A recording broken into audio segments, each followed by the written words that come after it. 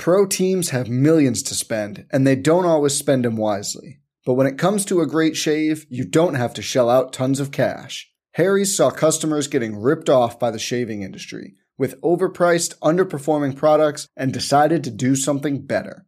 They found their own way to make beautifully designed razors for a fraction of the price of the other big brands, so you never wonder if you overpaid. Harry's shaving products look great, and the weighted handle makes shaving feel great too. I like to keep my beard neat, and Harry's always leaves me with a smooth yet crisp shave. Harry's quality is top-notch, thanks to German-engineered blades made in their own factory that stay sharp longer. You can get a 5-blade razor, weighted handle, foaming shave gel, and a travel cover for just $3 at harrys.com/bluewire. And Harry's has the highest customer satisfaction in the shaving industry, plus a convenient subscription option that you can cancel at any time. Getting the best doesn't mean spending the most when you shave with Harry's. Get started with a $13 trial set for just $3 at harrys.com/bluewire. That's harrys.com/bluewire for a $3 trial set. You should be happy to know you're one of 4 people who I check on Twitter first thing every morning to see what I missed. Yeah, you made that cut. I'm dying to know who I'm with. So the ones are Alan Sepinwall. I just like to see what he's linking to and whatever. My old boxing podcast host Bill Detloff, usually good to see what he's been tweeting about. Adam Levitan, just to make sure I haven't missed any key fantasy injury related news, and you, okay. and that's it. And the other ones I see when I see they come through. I miss some tweets, I see some tweets, but those are the ones that I like to make sure I have a full picture of what these people have been tweeting. So, but there's one that I've been meaning to ask you about since I saw it, because I feel like I don't know any of what you're referencing here. So what does this tweet mean? Are people named Michael still dealing with motorcycles, keys, and peeing? I don't understand one word of that. What's the reference? Did you ever, when I was a kid, that was like, Michael motorcycle, turn the key and watch him pee. Oh. That was like that. If your name was Michael, you got to deal with that. Huh. Okay. That nursery rhyme or whatever you want to call it never made its way down to me. Never didn't cross the Jersey border. I haven't heard that one, but even now that I know it, I see there are 0 likes on the tweet, so I'm not alone in just that's not understanding. Also for me with the 0 likes, but no, Michael motorcycle turn the key and watch him pee. That was big in the late 70s in northern New Jersey, at least. That I can vouch for. Okay. So if you have a name, your name's like Bart Fart. You know what I mean? Like, right, sure. Did you have to do Eric? Nah, nothing really rhymes with Eric, so I never really had to deal with that. Although you did just remind me of one of the all-time great Simpsons scenes where they flash back to Homer and Marge trying to come up with a name for their first child, and they talk about all these different names that people will make fun of, and so then she suggests Bart, and he goes Art, Bart, Cart, Dart, Eart. Nope, I think we're good. Gamble on, fellas, gamble on.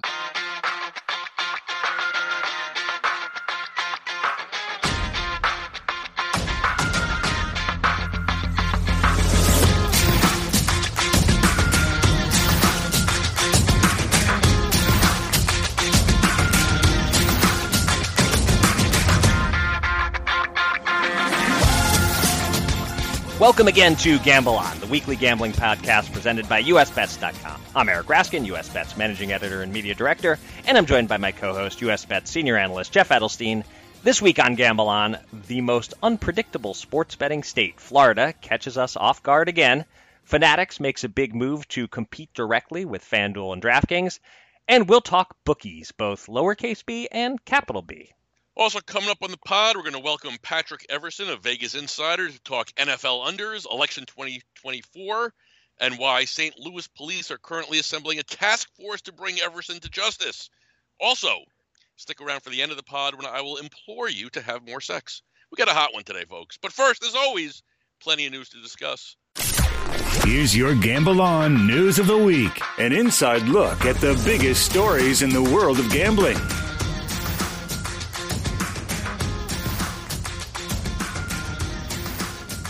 Florida just keeps Florida-ing, Jeff. When last we left this saga, the Hard Rock Bet app was available only to select customers, sort of a soft relaunch while various courts weighed in on the Seminoles' ability to offer sports betting despite the objections of a couple of Florida pari-mutuels. Heading into the weekend, word got out that this Thursday, as in today, the day we're recording this podcast, the app would go into full launch mode in conjunction with the previously announced ribbon cuttings for the retail sports books, as well as brick and mortar roulette and craps games. Our colleague Jill Dorson did her due diligence and got the confirmation direct from a Seminole spokesperson on Monday that, yes, the Hard Rock Bet app is going live to everyone on Thursday. Then on Tuesday morning, the Hard Rock Bet app went live to everyone without warning. So there you have it. As of now, anyone in Florida who is of legal age can bet sports on their phones, though they only have one option available. Jeff, what do you make of all this silliness? And the following celebrities are on hand in Fort Lauderdale today for the retail openings. Jon Bon Jovi, Bruno Mars, Tiesto, Heather Graham, DJ Khaled, Mike Tyson, and Dwayne Wade. I'm dying to know your scale of 1 to 10 excitement to meet them ratings for each of those celebrities. Well, let's just go in like reverse order then, because you did mention this to me that you might be asking me this, so I did do a little research here. Okay. So so for Tiesto. So I had to Google Tiesto. Same. I was hoping it was like some insanely hot like Brazilian model or something, but no. as it turns out, he's a very male Dutch DJ. Apparently, like the greatest DJ of all time. Right. Whatever, I could give a shit. Going up from there, DJ Khaled. I mean, I don't have much interest, but hello. Then Dwayne Wade. I mean, all right, it's Dwayne Wade, whatever. Sure. From there, then I'm getting a little bit more serious here. I had to think about. Jon Bon Jovi would be next because I'd like to meet Bon Jovi, but I feel like I'm just gonna randomly bump into him anyway, like down the shore or something here in Jersey. So good point, right? That'll get there. Next up is Bruno Mars. Mostly because I want to ask him if he remembers being a little kid when he was in one of the more underrated movies of all time, Honeymoon in Vegas. Did you know that? Oh, I remember that movie, and I knew about his Elvis impersonating stuff as a kid, but I didn't realize he was in that movie. So that adds up. All right. There you go. Then it's Heather Graham, who I want her to star in a movie that I'm never going to write, though it would be good, and it's like a raunchy like comedy. And I should write it because I know Chris. Well, my brother knows Chris Weitz, the guy who did American Pie. So I could write this raunchy comedy with Heather Graham, take it right to Weitz. Who knows what could happen? No, it's not going to happen though because I'm lazy. I'm never going to do that. And then number one, without question, is Tyson. Like I'd love to meet Iron Mike. I think that'd just be pretty awesome. I've never met him. I don't know. I'd like to meet Mike Tyson. I think that'd be kind of fun. Yeah, I love Tyson. Your ratings, your rankings are pretty much, I'd say, in line with mine, other than the fact that I have no interest in Bruno Mars. I'd certainly put Bon Jovi above him, although you make a good point about you could potentially bump into Jon Bon Jovi without having to go to Fort Lauderdale. But otherwise, I agree. Definitely put the two DJs near the bottom. Don't care about either of them. Had never heard of Tiesto. So I have actually interviewed Mike Tyson once, but that was over the phone. I've actually never met him in person, despite covering boxing for more than a quarter century. But we were in the same bathroom a few months ago. I just didn't know it until after the fact. I was peeing at a urinal, and I'm big on urinal tunnel vision. I can't be all looking around and stuff, so eyes forward, Standard. Right. I learned after the fact that while I was at the urinal, Tyson came out of a stall and exited the bathroom, and I had no idea. So you're saying that Mike Tyson sits down like he's interesting? Okay. I'm not saying that because who's to say he was only peeing? Anyway. I like it. Bet that conversation didn't go where you expected. Nope, did not. Absolutely not. I hear it turns out it looks like he's got his life in order, so I'm happy for Iron Mike. Indeed. I like to meet Mike. As for all the Florida shenanigans, I mean, color me unsurprised that like something happened that we didn't expect. That's what happens. And as far as like Hard Rock and like Florida bettors, like glad everyone can bet now in Florida.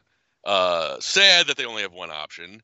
And, to use the parlance of our times, I'm pretty mid on the fact that at least it's Hard Rock, which I think is a pretty awesome app. So there you go.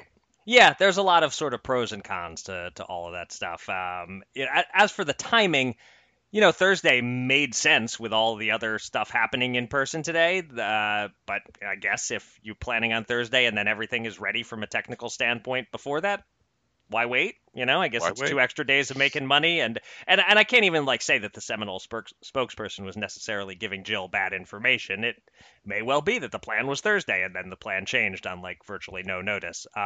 But As a person who likes for things to be organized, who is not a fan of chaos, I must say I haven't enjoyed the Seminoles' approach to launching a betting app one bit. This has been chaos at every turn for more than 2 years. But yeah, for the sports bettors in Florida, I just hope there's stability now. Yeah, they only have one app.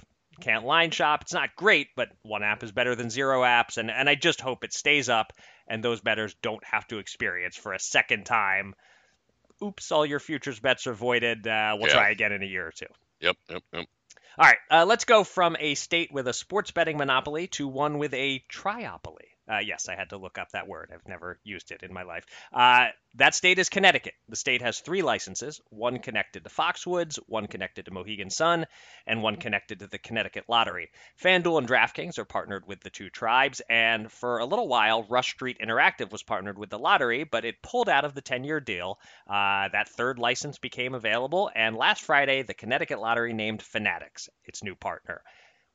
Pro teams have millions to spend, and they don't always spend them wisely. But when it comes to a great shave, you don't have to shell out tons of cash. Harry's saw customers getting ripped off by the shaving industry with overpriced, underperforming products and decided to do something better. They found their own way to make beautifully designed razors for a fraction of the price of the other big brands, so you never wonder if you overpaid. Harry's shaving products look great, and the weighted handle makes shaving feel great too. I like to keep my beard neat, and Harry's always leaves me with a smooth yet crisp shave. Harry's quality is top-notch, thanks to German-engineered blades made in their own factory that stay sharp longer. You can get a 5-blade razor, weighted handle, foaming shave gel, and a travel cover for just $3 at harrys.com/bluewire. And Harry's has the highest customer satisfaction in the shaving industry, plus a convenient subscription option that you can cancel at any time. Getting the best doesn't mean spending the most when you shave with Harry's.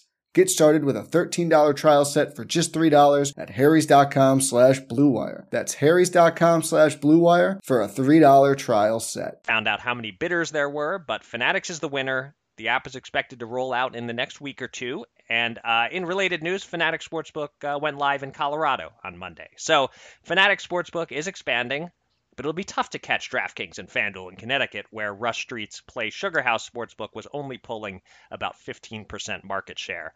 Jeff, do you expect Fanatics to quickly and significantly improve upon that? Any surprise that ESPN Bet didn't get the partnership in ESPN's home state? And any other thoughts on this story? Yeah, I mean, it's worth watching this story, I think. It feels a little canary in the coal mine for Fanatics here, in their hopes of, becoming like a major player in this. I mean, do they improve upon that 15% market share? Do they improve upon it significantly? Are they flat? Does it go down?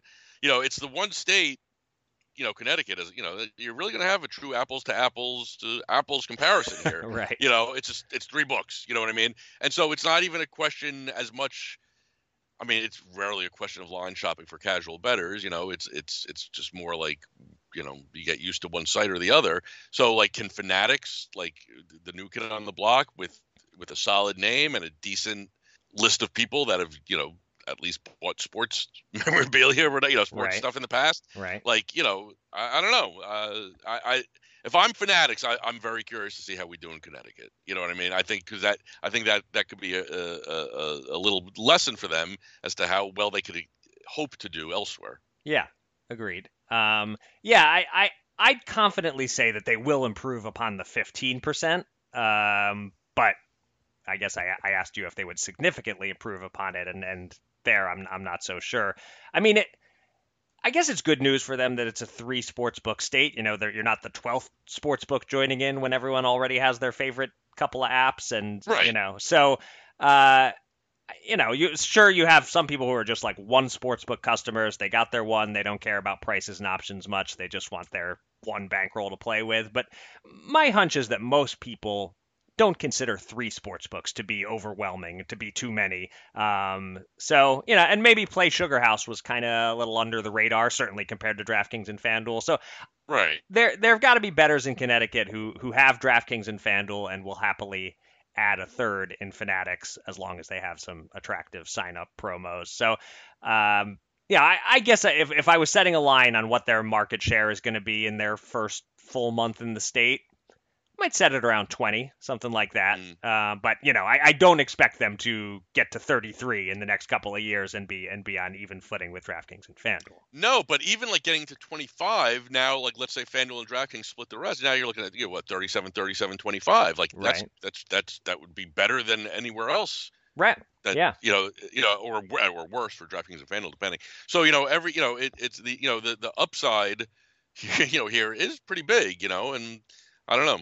I'm very curious to see how it goes. How people respond to it. Any thoughts on the ESPN bet angle of this? I mean, who knows if they even wanted it? You know right. what I mean? Like, there's just no way to know. And I don't know. I'm as far as ESPN in Connecticut, I don't think I don't think it matters. And like again, let's not forget, it's not ESPN making any decisions here. Right.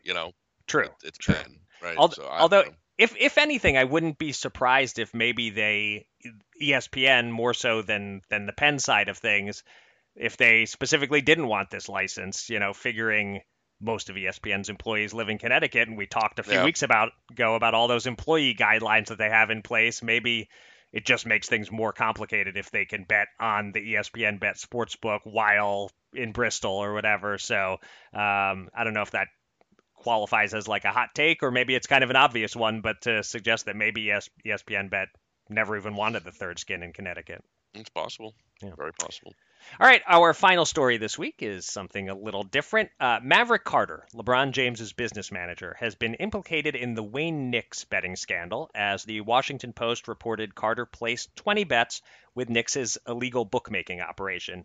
These bets dated back to 2019. Carter has not been charged with any crime, and we don't know whether he bet on Lakers games. But even if he did, it's not against NBA rules for a business manager to do so.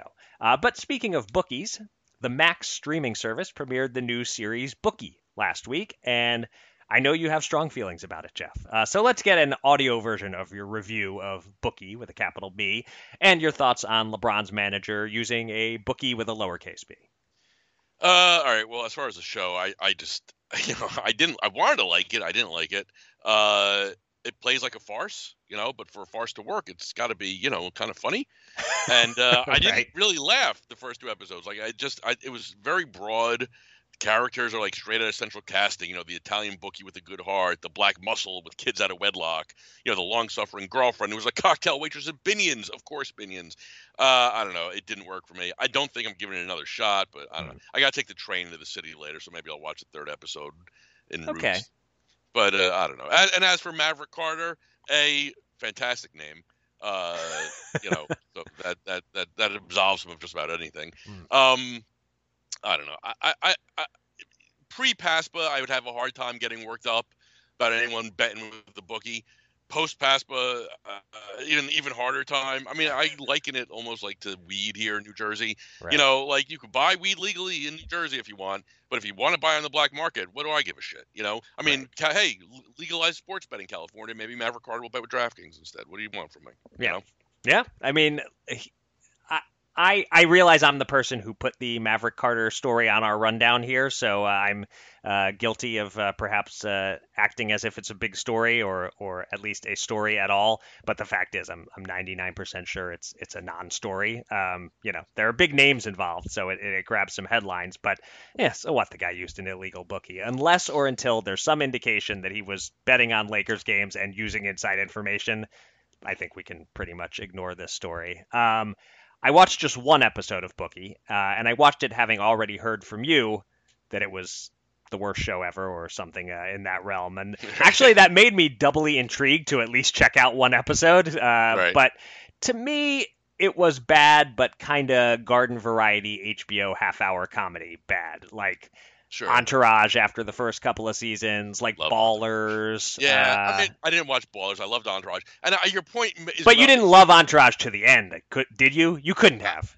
I watched it to the end. Yes, I watched it to the end too, but it switches into a hate watch at a certain point. Yeah, I don't remember if I liked it at the end or not. But this show, I think it suffers from the fact that it takes place in a world that I live in. I don't live in the world of illegal bookmaking, but I live in the world of sports betting, obviously, every day. Right. And so I'm definitely watching with a little bit more of a critical eye. Right.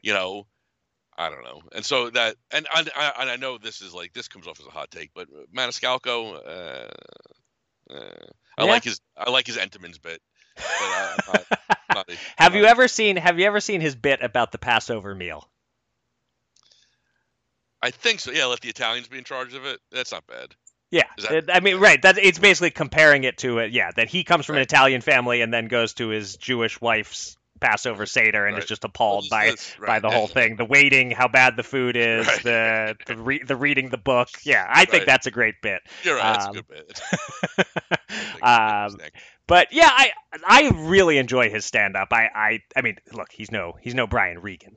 Brian Regan's my all-time fave, but I do like Maniscalco. I think when he's good, he's really good. And I actually thought I was fearing that his acting in this show would be a big problem, and it's fine. It was certainly not as bad as I feared, but everything else, yeah, the writing is just very meh. None of the jokes were funny.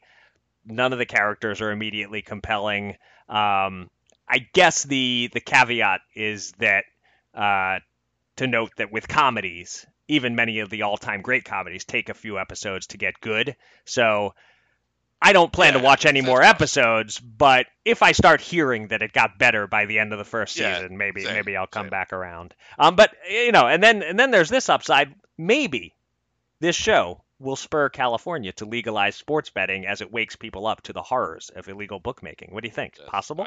I don't think it's possible. By the way, his acting, you know where I liked him in? I'm in the minority on this one. I loved The Irishman. Loved it. Loved it. Yeah, I did. I thought it was fine. I watched it once. I liked it. I watched it the second time. I loved it. Loved it. And he was good at it. He played Crazy Joe Gallo. I thought he did a pretty good job. Right. I don't even remember what I thought of him in it. I wouldn't have remembered he was in it until you said something. Saw it once, thought, kind of cookie cutter Scorsese, standard, like had some great moments, had some bad moments, dragged on too long. But maybe I'd like it more on a second try. It's like 4 hours. Next time you have like a light flu or something like that. The problem is, even when I'm healthy, it's hard to stay awake for 4 hours with the TV on. Give me a light flu, and I'm watching that in 8 half-hour chunks, maybe. It's time to welcome a special guest from the world of gambling. Let's get to the Gamble On interview.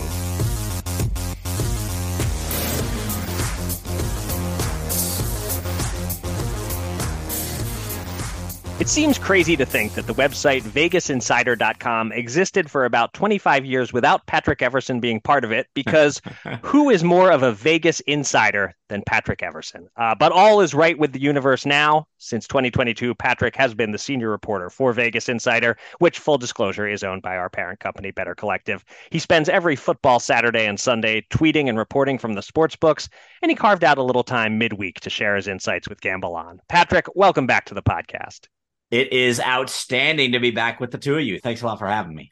So I want to start by asking you about the NFL under trend. Everyone knows about primetime games and how tilted to the under that's been. But even just overall this season, by my count, we've got 83 overs, 110 unders, 57% of games are going under. You could have made a tidy profit betting every game under to this point. Are the books reluctant to adjust too much because the public is going to bet the over no matter where they set the line? What's your read on this trend and why it's been so pronounced this season? I think the books are always reluctant to adjust a little too much, not even so much because of what the public might do, but because of what the sharp players will do. So I think there's maybe a little reluctancy there. I do think they've adjusted to some degree, and the public to some degree, but not to the extent that you think they would, because the public loves to jump on trends. But they just haven't jumped on the under trend as much as you think they would. Now, for the primetime games, I don't think that's the case. I think they've generally caught on to that. But even then, if the matchup's compelling enough, I talked to one, like, for instance, we're coming off Bengals and Jaguars, and the Bengals don't have Joe Burrow, and the total's around 40 or 41 or whatever it is. But what one odds maker told me about that, it was Chuck Esposito with Station Sports here in Las Vegas.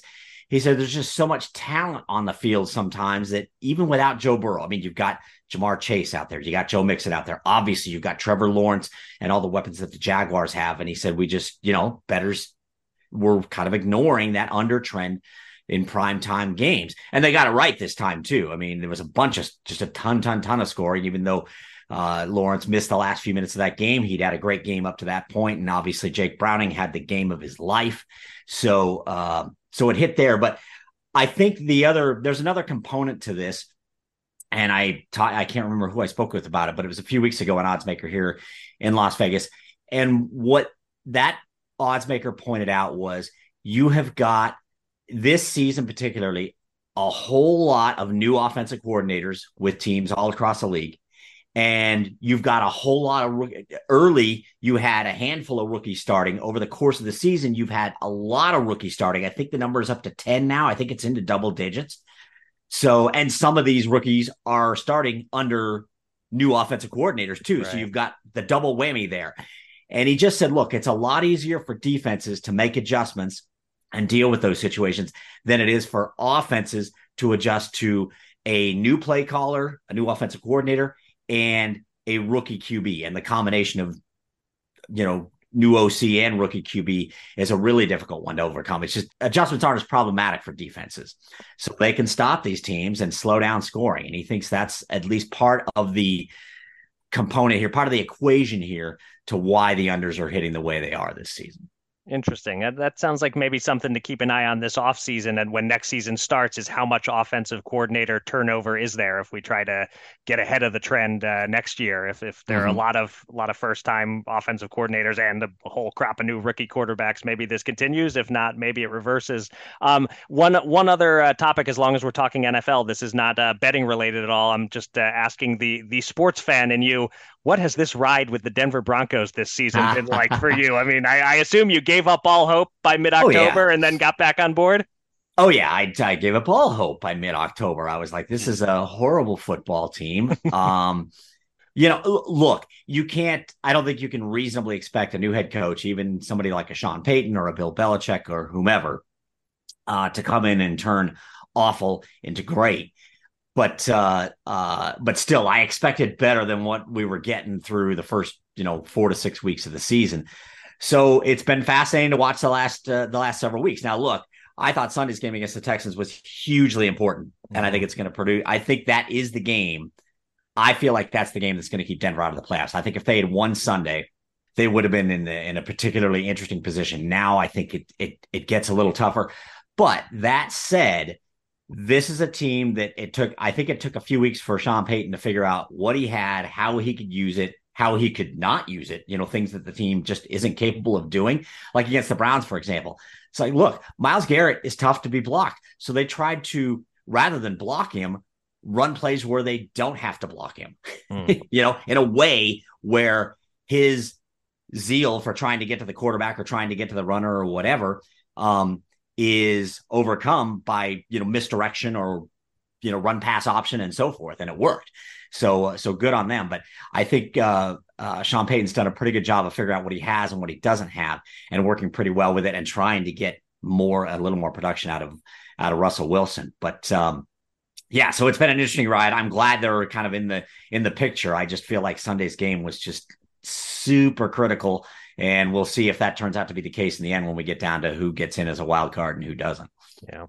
Well, while these playoff teams in the NFL are picked based on their record, not based on what, the politics of it all, right? Much like the NCAA. Speaking of politics, by way of segue, I know that you are fascinated by political betting markets. I am. So a couple questions on that. Do you have any hope that traditional betting on politics will ever be legalized here in the States? Also, do you have any prediction on where the courts are going to land on the predicted case and other, exchange markets where you can, kind of bet on politics? And lastly, and only if you're feeling frisky, if you care to price out the 2024 election, I'll listen. Yeah, let's try and take those in sort of order. I'm not as read up of late just because of the volume of football season and everything else. Right. We're trying to do at Better Collective on where the predicted case stands at the moment. But my hope is where the courts land is they land on the side of predict it.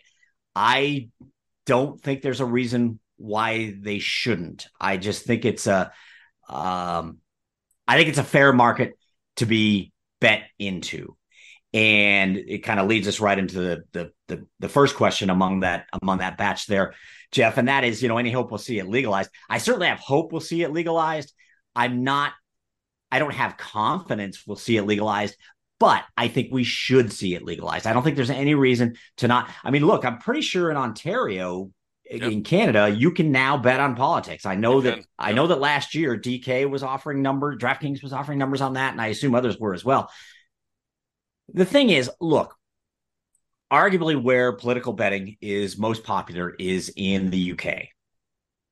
And I'm telling you that most UK political bettors and just average recreational public bettors that are intrigued by political betting, just the way they're intrigued by sports betting, they'd probably rather bet on US politics than their own politics. They love betting on American politics. I think first off, because they want to see it be a, am I allowed to swear on here or not? Yeah, go right ahead. They want to see a good shit show. Right. So I think that's part of the equation, but they're just fascinated by betting on American politics. And 2016 was just humongous, and 2020 was really big as well. And next year is shaping up to be a monster. It's just going to be incredible to see what the wagering is like in the UK, and how we will so politely term this the global market. Okay. It's going to be massive. And I think it's a huge missed opportunity. I understand what they say. Oh, it's, there's corruption and so forth. Look, we got so damn much corruption in politics. This is going to be the least damaging thing. When you look at all the stories we hear every day, and I'm not talking to one side of the aisle or the other, everybody's guilty here, in my opinion, to some degree or another. So this isn't going to be the tipping point here. Oh my gosh. I mean, look, Britain's been doing this for years, and I don't think it's a tipping point at all. I think if anything, it helps engage voters, makes them pay a little more attention to the issues, will make them more likely to vote. To exercise that great right that we all have once we hit the fine age of 18. So I think it should be. I think it's a huge missed opportunity. I think Jay Kornegay at the Superbook has told me multiple times, and Jimmy Vaccaro, it's a legendary odds maker, Jimmy Vaccaro, he said it too. They estimate that if we could just get political betting legalized on the presidential election, let's just say we limit it to that, and that would be plenty. I'd be over the moon with that. I'd like more, but if you just limit it to the presidency every 4 years, maybe the primaries too, who's going to win each party's nomination. But if you could just bet on the presidential election every 4 years, Jay Kornegay said it would do 15 times the Super Bowl. Oh, wow. He said it would be massive. And I agree, because everybody's got an opinion on this, and they all would like to have a few bucks on it. I mean, it's a fun market to bet, and I think it's a worthy market to bet. The intake would be incredible. I mean, look, I think states to this point, and I think Nevada and New Jersey, maybe one or two others being the exception, have felt like sports betting in general is going to be this great panacea to fill massive budget holes and unfunded pension liabilities and all that stuff. And I hope what they're learning is it's not. But it's a small piece of the puzzle they can get a little bit of tax revenue from, but the incentive should be bringing this stuff from underground to the legal regulated realm. But if you add presidential election betting, that might fill a bucket or two in the budget each year, because it would just be massive. I don't think there's any reason not to do it. I've gone on and on about this for a few minutes, so I apologize. I'm a little passionate about it. And I'd be involved for sure. As far as pricing out the election, this is really difficult because, I mean, it looks like it's going to be Biden v. Trump part 2. Right. Which, personally, I'm a little disappointed with on both sides. I'm not going to cast stones either way right now, because I don't want to take a bunch of crap on Twitter. I'm not up for that. So, but it is a little unfortunate, because I think even if you could, well, I mean, look, if you could bet on it here and it was Trump v. Biden again, I think it would be massive, and I think it will be massive. outside of the United States, and especially in the UK. I think it'll just get bet to living daylights. It'll be unbelievable. Right. So I'm interested to see how it comes down. I do, what I would like is a fresh matchup, and I think that would do really well as well. But I'm just not sure we're going to get it. So it's a little difficult to price out. I do think that let's just say this. I don't think there's any doubt that generally speaking, the mainstream media, I think absolutely wants Biden v. Trump. They want Trump to be the nominee. And right now, as it looks, polls and so forth, yes, right. it appears he's going to be the nominee. That's what they want. That is also no question what the Democratic Party wants. So if the mainstream media and the Democratic Party get what they want, there's a reason that's what, I mean, they say they don't want it. And, oh my gosh, he's going to be, this person is going to be, turn the U.S. into a dictatorship and so forth. That's what they're saying, kind of forward facing.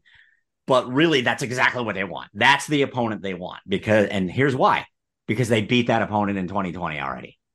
Right. Okay. That's the known quantity. There's been a win. Now, granted, there was, COVID year, and you can talk all about that and so on and so on. But the bottom line is Joe Biden is in the White House and Donald Trump is not. They know that quantity. They know how to work against that quantity. And whether they say it or not, that's the quantity they want. That's the matchup they want. And look, it's a matchup that a lot of people are going to want if you're going to want to be entertained. Like I said when we started on this, the UK loves to see an American shit show, and they may get it. They'll be thrilled, and they'll bet with with money in both fists on it. So we'll see what happens. But I'm not frisky enough to price it out, but I am enthused and intrigued to see how it all unfolds over the next basically 11 months now. Yeah. Yep. My go-to joke these days is, everyone's sad, not sad, but, nobody wants this election again. We all want fresh blood, and I say, one of these guys could be dead and the other in jail by the time this rolls around next year. And you don't know which one's which. Oh my gosh, that's the first time I've heard that. That is outstanding. I love that. That's a very great point, and it could be either one in either position. And look, it's honestly, unfortunately, it speaks a little bit to just kind of where we're at politically in the States. It's not even just as I'm sure that if that's how you feel about it, Jeff, then kind of your mindset on it. It's not just the presidency. We've got we've got a geriatric Congress and lifetime bureaucrats who set more regulations than Congress could ever pass on its own. So it's really time for I think it's time for a big reset. But instead, what we might get is just massively entertained and probably a little disappointed. I've been saying for years. There's one. Everyone laughs when I say it, and then you do your research and find I'm not joking. There's one person, I think, who can win the presidency in a landslide and also bring us all back together again. And that person is Dwayne "The Rock" Johnson. I'm not kidding. I wouldn't. Interest. Give us a price, Patrick. Dwayne "The Rock" Johnson to win the 2024 presidential election. My gosh, he'd beat him. He'd beat either one in a landslide. Oh, I think if he's the nominee, the way things are, I think he would definitely be at shorter odds than you might think. I guess that's the best way I can. Then you might. That's how I would put it. And by the way, you said you were trying not to piss off half of Twitter by saying the wrong thing or whatever, but you declared that Joe Biden won the 2020 election. Well, so you're going to piss people off just for stating that fact. I didn't declare. I said he beat Donald Trump in what was an unusual year. Just because of the COVID situation. Look, right. You don't have to equivocate for us.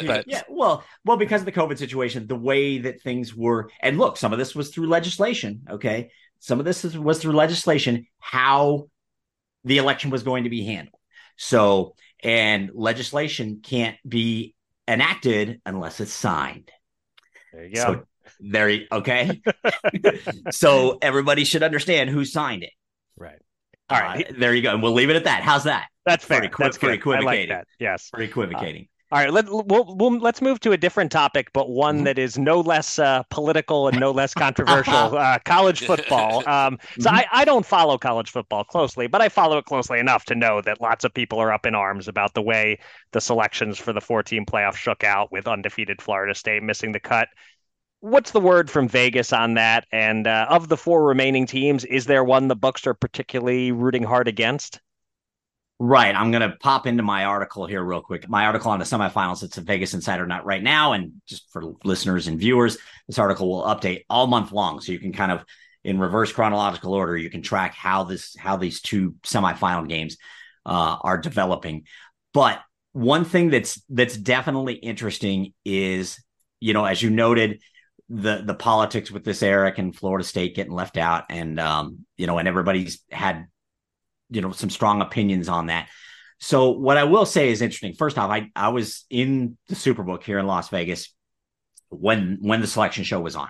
And as soon as they got the team set up, I immediately talked with John Murray. He's the executive director of the Superbook, very respected odds maker, not only here in Vegas, but across the country. And obviously that was part of the discussion is, Florida State getting left out.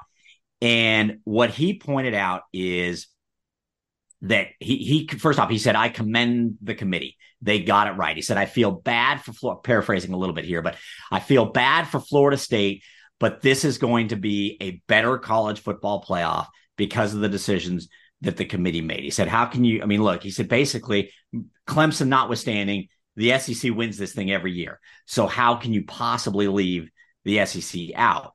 But he also noted, and we see this, so in the Orange Bowl, one of the New Year's Six games, but not one of the playoff games, we're getting Georgia against Florida State.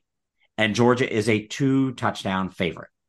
And what John pointed out to kind of further defend his opinion on why the committee got this right is he said not only Georgia, but Ohio State, Oregon, and Penn State would all be favorites against Florida State. And in fact, he went as far to say that Georgia would be favored against all 4 CFP teams right now: Michigan, Alabama, Texas, Washington.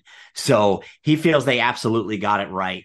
And, like I said, he feels bad for Florida State, but, that's where it should have landed with those 4 teams. So, and you could have honestly arguably made a case for Georgia with 1 loss in its last 30 games, 2 national championships, and a 3-point loss in a quasi-neutral site game in the SEC. You could have made a case for them. How does Georgia fall from 1 to 6? Basically, is kind of what he asked. How do you fall from number 1 to number 6 by losing to Alabama? But anyway, I digress on that. As far as the games themselves, here's one point that's been something that's been kind of interesting that's developed. And again, it's very early on. There's a limited amount of money in the pot on either of the semifinals. But what has been interesting, getting back to this whole SEC thing, Eric, is from Fanatics and PointsBet, kind of a joint venture now.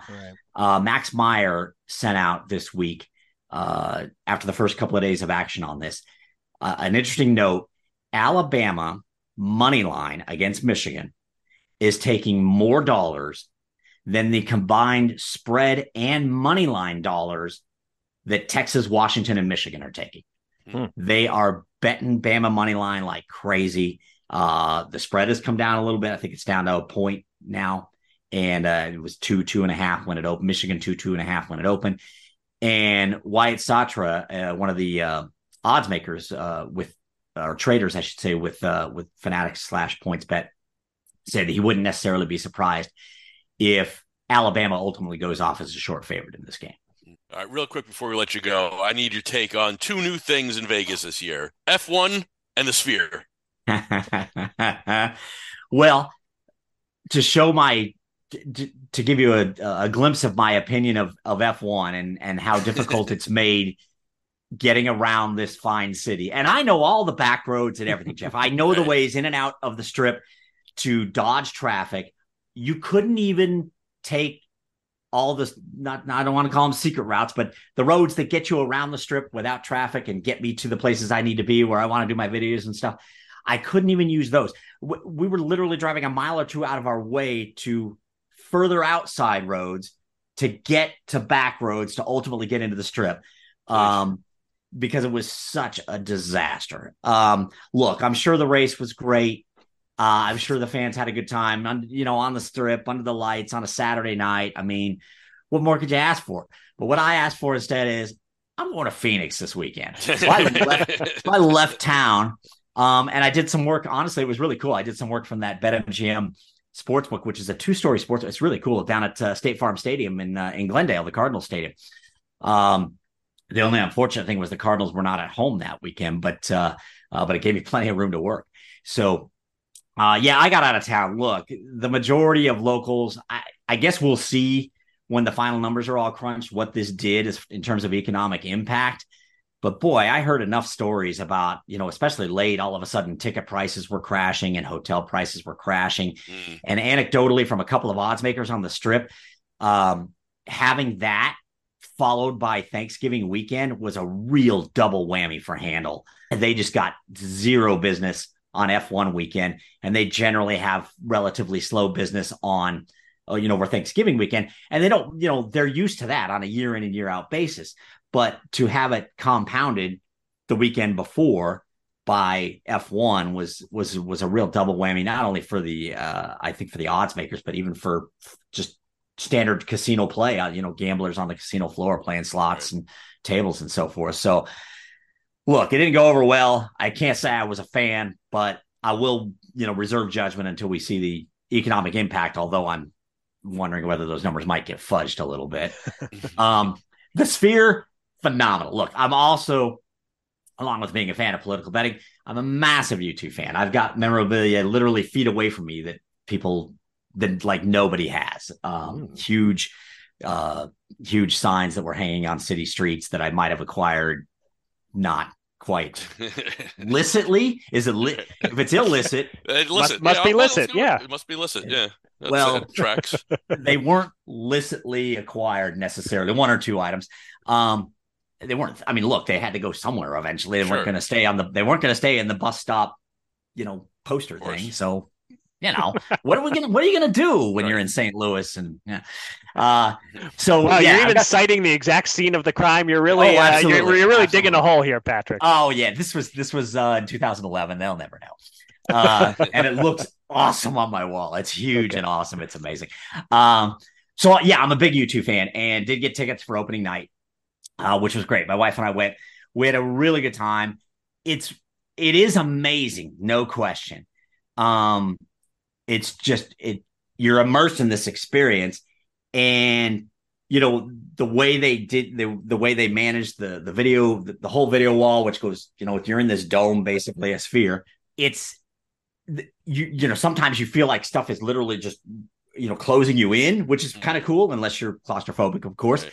And sometimes you just feel like you're in the middle of this incredible scene party, just the way they use the screen and the way U2 specifically brought, a lot of Las Vegas themes into it, a lot of old Las Vegas stuff and signage and so forth. It was just super, super cool. It was really neat. And we were up in the 300 level. So and I encourage people to maybe think about being higher up rather than lower down, because the higher up you are, the more you can see of like everything. The band is a mile away. You're not going to see you're not going to feel like as engaged at a concert as you might otherwise feel.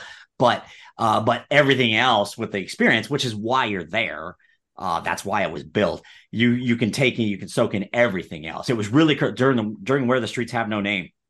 They did it, which is obviously a seminal U2 song, groundbreaking, all that yada yada yada. I'm a huge 80s guy. Holy cow! So I never got out of it.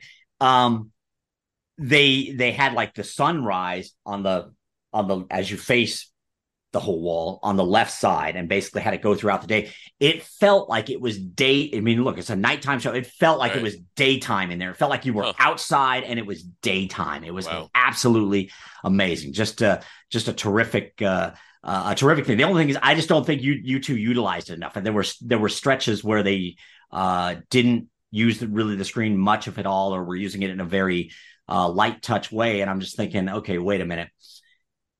This is why we're here, for this ridiculous. I've seen a million U2 shows. And I'm a mile away from the band, so I'm not able to really engage with you anyway. I'm here for the wall. So use the wall. as much as you possibly can. This is why we're paying this insane price to be here, is for this wall. So please use it at every juncture. And I've heard they've actually made some adjustments over the course of their run here. And I guess Fish is going to be coming here in April and doing a 4-night run. And hopefully they learn from that too. But yeah, it's fantastic. I recommend it. Go check it out, especially if one of your all-time favorite bands shows up. You should definitely check it out. It's a pretty phenomenal venue, and you can see it from miles away on the outside when they got that smiley face or whatever other jibber jabber they're putting on the outside of it. It's pretty interesting. All right. Great stuff. Patrick, always a pleasure talking to you. Let everyone know you can find Patrick on Twitter at @PatrickE_Vegas, and of course read him on VegasInsider.com. Next time we have you on, we'll compare our photos of our various 80s mullets and whatnot, but we'll save that for next time. I got cardigans and pegged jeans, and man, I was in the new wave. I was in the new wave nightclubs all the time. And thanks for coming on again, Patrick. Thank you, Patrick. Betcha. You bet. 2 men. $10,000. Will they run it up or blow it all? It's time to check in on the Gamble On bankroll.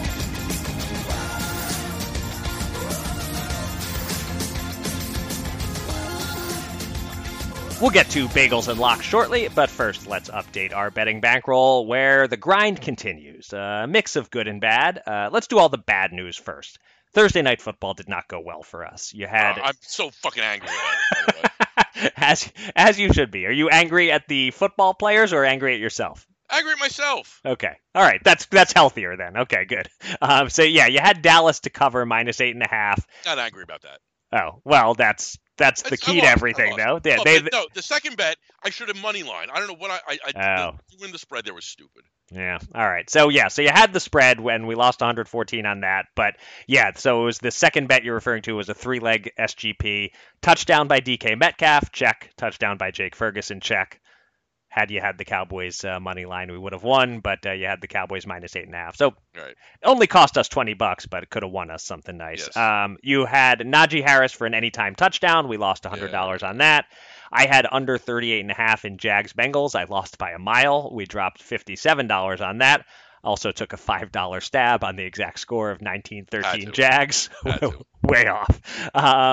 Then but I'd rather be way off. If it was 19-14, I would be furious. Yeah. Then we have my NBA in-season tournament bets. I had the Suns at +650. They lost narrowly to the Lakers. They're out. We lose $40. But we also have 20 on the Pacers at +1400, and they beat the Celtics in the first round, so that one's still alive. Now on to our wins. You made a big 1.5 unit bet on Texans Broncos under 47.5. Great win there. We profit $150. I had the Packers at +220 on the money line against the Chiefs. That won us $110. And my safe boxing bet, $600 on Ryan Garcia at -400, won us $150. So those 3 nice wins put us ahead for the week. We won $74. We're now down by $4,589. We also have $28.91 on hold and futures bets, and that leaves us with $25.20 available to bet with this week. And I'm up first, and back when you were on vacation at the end of the summer, Jeff, and I did 2 weeks with guest hosts, Bennett Conlon was here, and he made what turned out to be a very sharp bet. Texas to win the college football national championship at +2,500 for $20. And he laid it all out that he thought the Longhorns could beat Alabama early in the season, and if they did that, they'd have a great shot at an invite to the semifinals. That's how it played out. They're in. His bet stands to return $520 if they win it all. I say we hedge, make sure to lock in some profit, and we're in a great spot for the first game. Texas is a 4.5-point favorite over Washington. So let's bet $55 to win 50 on Washington +4.5. We have a real shot at the middle, where we win this bet and Texas advances. But if Washington wins outright, well, we turn to small profit. And if Texas wins and covers, we just hedge again for the finals and lock in about $150 or $200 kind of win. But for now, for a game that's still 4 weeks away, Washington +4.5, $55 to win 50. All right, I like it. Tonight, the NBA in-season tournament, the Bucks Pacers is right now at FanDuel 255 is the total, which I think is the highest ever for an NBA game, eclipsing one that I just wrote about. But does this count for regular season standings? Do you know? It does. It's the finals does not, but all these other games do. Yeah. Gotcha. All right. Anyway, so 255 in this game, and Eric, I think it's going over. Mm-hmm. I really do. So I want to. I got 3 bets here. Okay. I got over 255 minus 112. So give me 56 to win. 50. Okay, I like it. That I want LeBron over 43.5 points, rebounds, and assists. Okay. Same bet, 56 to win 50. Mm-hmm. I want to put them together at 256 for another $25 to win 90. Okay. All right. I mean, the rationale here is just pretty simple. I mean, defense does not seem to be part of like the NBA in-season tournament for whatever reason. Right. And the Pacers and Bucks are just bad defensive teams that can put a lot of points up on the board. Like there's a reason this one's set at 255. And I don't know, the narrative of, late stage LeBron in big games, like, is when he comes out to play. Like, I think I was going to do just the points over, but I think is it possible maybe he goes for 20 but gets 12-10 on the other side? I think that's possible. You know what I mean? Yeah. One way or another, he's going to be like running. He's doing it. So that's it. That's my play. I like those. Yeah, the points, rebounds, assists sort of gives you a little cuts into the variance a little bit. I guess, of just picking points. And I'm kicking myself a little bit for not having bet LeBron as MVP of the tournament before the tournament started, because it was just. It all sets up nicely for, like, the league wants the Lakers to win. He's motivated to add yet another trophy to his collection. If the Lakers win, it will be LeBron, not Anthony Davis or whatever, who's declared MVP of the tournament. So there's no value in it now. I should have done it before the first game, but anyway. All right. Coming off my triumphant Packers money line bet, I have 2 sizable underdogs this week who I think are live. First up tonight, Patriots as high as plus 235 at FanDuel against the Steelers. I don't love relying on the Patriots. Obviously, their offense has been absolutely putrid, and now Ramondre is out. But their defense has been good, and the Steelers have to go with Trubisky. And the Steelers, man, they're this team that finds ways to win games it should lose and lose games they should win. I just think at plus 235 that the Pats have value here. So let's do $60 to win 141 on them. And the other one I like is the Rams at the Ravens. I might have thought the Rams would be around plus 200, something like that, but they're plus 290. They've won 3 straight. They're playing well. Their offense is mostly healthy now. Every game is kind of must win. And the Ravens, of course, they're the better team, but they lost a weird one at home to the Colts. They lost to the Steelers. They lost at home to the Browns. They're always capable of a stinker. And they're coming off a bye, which maybe helps explain why the line is so wide, but that can backfire. Sometimes you start slow coming off your bye. I just think the price on the Rams is too good to pass up. So let's go $50 to win 145 on that. And now here's the part you'll like, Jeff. It's the part that may be foolish, but since the best prices on both teams are at the same sportsbook at FanDuel, I had to check what a parlay paid there. It's plus 1206. So let's go $20 to win 241 if the Rams and Pats both pull off the upsets. All right, I like it. All right, let me ask you a question. What do you think, Justin Jefferson? Probably could have played a couple weeks ago. Playing this week, back healthy. Take a guess. What do you think his receiving yardage over under is? First of all, believe me, I'm well aware that he probably could have played a couple weeks ago because he's the reason my best ball team is almost certain to miss the playoffs instead of make it. But I don't want to be that guy who vents at the athlete. But just anyway. Okay, so where would they set the line for receiving yards? Did you say? Yeah, receiving his first game back in Vegas with Dobbs as quarterback instead of Cousins. I mean, there's obviously a lot of variance on the possibility that he doesn't get the full complement of snaps if they're easing him back, but I will say 90.5. 65.5. So give me 110 to 100. Yeah, that's as long as he does play the full complement of snaps and is healthy, which you kind of have to assume he will be after 10 weeks off. Yeah, and they got to win these games. 16 out of his last 21 healthy games, he's hit this number. Okay. So I don't see. I mean, I thought just that it's entirely too low. I mean, I if this was before we started losing a lot of money, this would have been like a $300 bet. But so how much did you put on it instead? 110. Good. All right, that's fine. Yeah, I like it. It's a good bet, and I will tail that in real life, and thus put my stink on it. Let's talk about the NFL MVP race, shall we, Jeff? Yeah. Brock Purdy is now the betting favorite at some books around plus 300. He is not winning MVP. I mean, I can't say that for certain, of course, but he should still be at least plus 1,000. He is a very fine quarterback who fits nicely in that offense. He game manages tremendously well, has a good football brain, but there are just way too many other players on that team responsible for his success. They have so many weapons on offense. They also have a great defense. Voters are not going to give it to the guy who throws a screen to Deebo Samuel and then Deebo breaks 6 tackles and goes 80 yards, and that's where all Purdy's stats come from. If the Niners end up with the best record, CMC splits the vote with him. Purdy is not going to be MVP. I'm not going to spend this much time poking holes in everyone's case. I'll just say you could poke holes in basically everyone. Mahomes, Hurts, Lamar. Yeah. Dak, I'll acknowledge, he has a real shot if the Cowboys beat the Eagles this week and keep winning. But yeah. I really think with a lack of a clear quarterback candidate, a non-quarterback really can win it this year. And it isn't CMC. It's Tyreek Hill. It's not like San Francisco where you can debate exactly who the best weapon is. Hill is so far and away the best weapon in the Dolphins offense. He's the best weapon in the league. He's having a historical season statistically. He's uncoverable. If he breaks 2,000 yards, which he's on pace to do, and the Dolphins are the top seed in the AFC, which they could realistically be, I think the voters will give it to Tyreek. He's still as high as plus 1,600. I liked it better on Monday morning when I grabbed him in real life at plus 2,000, but still, 1,600, I think it's good. The path is there. Maybe it'll be Dak. Maybe it'll be Hurts. It's not going to be Purdy. I think there's value in Tyreek. I want to bet $30 on him to win 480, but I acknowledge this is a quarterback award almost 100% of the time. So if you want to talk me out of this bet, I will give you an opportunity. No, it's fine. I mean, I agree. I mean, there is no clear cut right now, and so that opens the door to Tyreek, I think, right?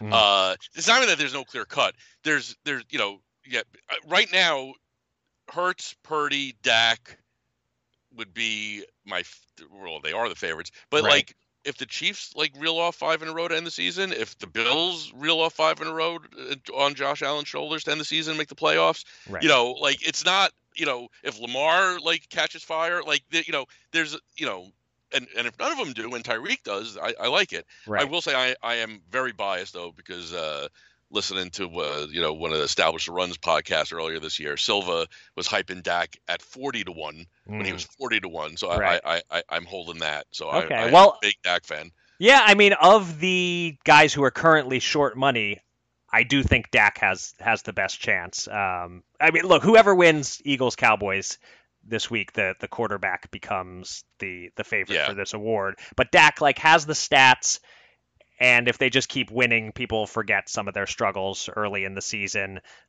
He's got a great shot. And I'll remind you that before the season I put 100 on Mahomes at plus 700. So if he's the guy who finishes hot and the Chiefs don't lose another game, then that's fine with us. But you're okay with 16-1 on Tyreek for 30. Yeah, for sure. 100%. All right. Okay. Speaking of Dak, how about a little Sunday night SGP over on FanDuel? Okay. This is 25 to win 540 for the record. Okay. So there you go. It's Dak over 293.5 yards passing. Give me Brandon Cooks first score. Give me 2 for CD.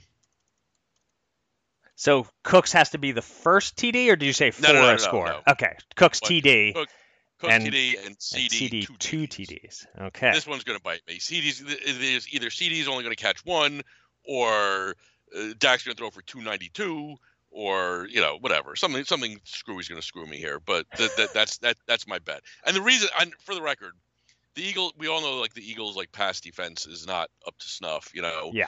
And just the CD is he may as well be Tyreek in this matchup the way it matches up, Yeah. So I just think I also think that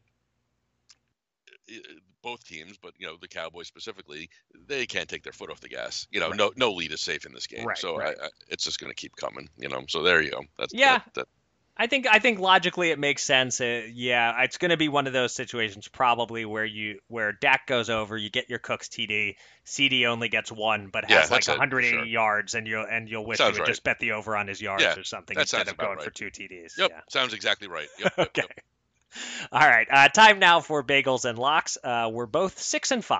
We're just barely beating the vig. Jeff, you won last week with the under in Texans Broncos. I had Denver plus 3.5 in that same game and came up a bit short. So, these are not locks, but bagels and marginally profitable picks in the long run just doesn't have the same ring. No, it doesn't. So I am up first this week. And I can't believe I'm going to rely on this lousy Patriots team, but I am going to rely on this lousy Patriots team. They're getting 6 against a Steelers team with Mitch Trubisky that can't really score either. The points total in this game is 30. Right. Come on. Pats can't lose by more than 6 in a game with a 30-point total. Let's go, Bailey Zappi. Let's do this.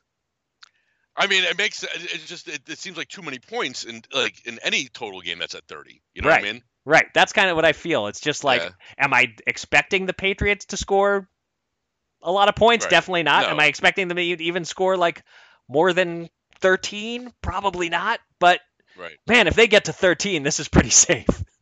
Yeah, you're probably right. For me, I'm taking the Niners minus 10.5 at home against the Seahawks. I guess it's possible that there's like a little bit of a come down, but I think this team is. I feel like they're playing, as evidence what happened last week against the Eagles. I feel like they're playing with a chip on their shoulder a little bit, and I don't think they're going to stop. So the Seahawks are just not they're not too many injuries, and they're not going to compete here. So Niners laying 10.5. And you know what? That reminds me. I was curious going into this week whether you were going to begin to enact part 2 of your hedge, but no, I'm not. Right, because I agree with you that there's no chance the Seahawks are beating the Niners, and so those odds are going to grow next week. Is that your plan though? If it's like plus 300 to make the playoffs next week, then you'll hedge, or at that point you're just going to trust that your initial bet's going to win. I think I'm just going to trust my initial bet at that point. We'll see what happens. Right. Let's see what happens. But that bet's just looking really good. It is. Yep. All right, that'll do it for this episode of Gamble On. Thanks everybody out there for listening, and thanks again to our guest Patrick Everson. You can find me on Twitter at Eric Raskin and Jeff at Jeff Edelstein, and follow US Bets at US_bets. Go to usbets.com for all the latest news and analysis from the world of gambling, and subscribe to this podcast on Megaphone, Apple Podcasts, Spotify, or anywhere else. And with that, Jeff, please take us out. So Meredith Whitney, she's known as the Oracle of Wall Street for predicting the financial crisis of 2008. She was on CNBC Squawk Box earlier this week and said men are not having sex, and the reason she cited is sports betting. One of the reasons, at least. She said, according to her numbers, 63% of men are currently single, which is the highest rate ever in America, and half of these dudes have no interest in dating. Why? Well, she said because the fastest growing leisure spend right now for men is fantasy sports and online sports betting. This is her quote. Young men who have grown up with gaming are used to doing everything on their phone, and now they can do all sorts of betting on their phone. They can do real-time parlays on their phone. I'm not sure what a real-time parlay is, but she's right. You can do a real-time parlay on your phone. So men apparently are too engaged with sports and not having sex. So let me speak now to that portion of men out there. Put down your fucking phone, get out there and have some fucking sex, okay? Meet a girl, have some sex, fall in love, get married, have kids, spend every waking hour either working or driving your kids around. Once you do all that, then you go back to not having sex and betting like an idiot, okay? That's the way of the world. That's the order you do these things in. I don't want to step on the toes of your monologue here, but may I just interject that if the guy in question wants to go out and meet a guy and have sex, we endorse that too? We endorse it. Yes, sex of all sorts. Okay, just wanted to make sure we were being fair and open to all on this. Yes, okay. Sex objectively pretty fun. Okay, so. As much fun as hitting a 16-game SGP, 16, team, maybe not, I don't know, but objectively fun. So I encourage people to go out there and have sex. So yes, then you get married, and then you can stop having sex. That's how it works. So please, wear rubber, gamble on.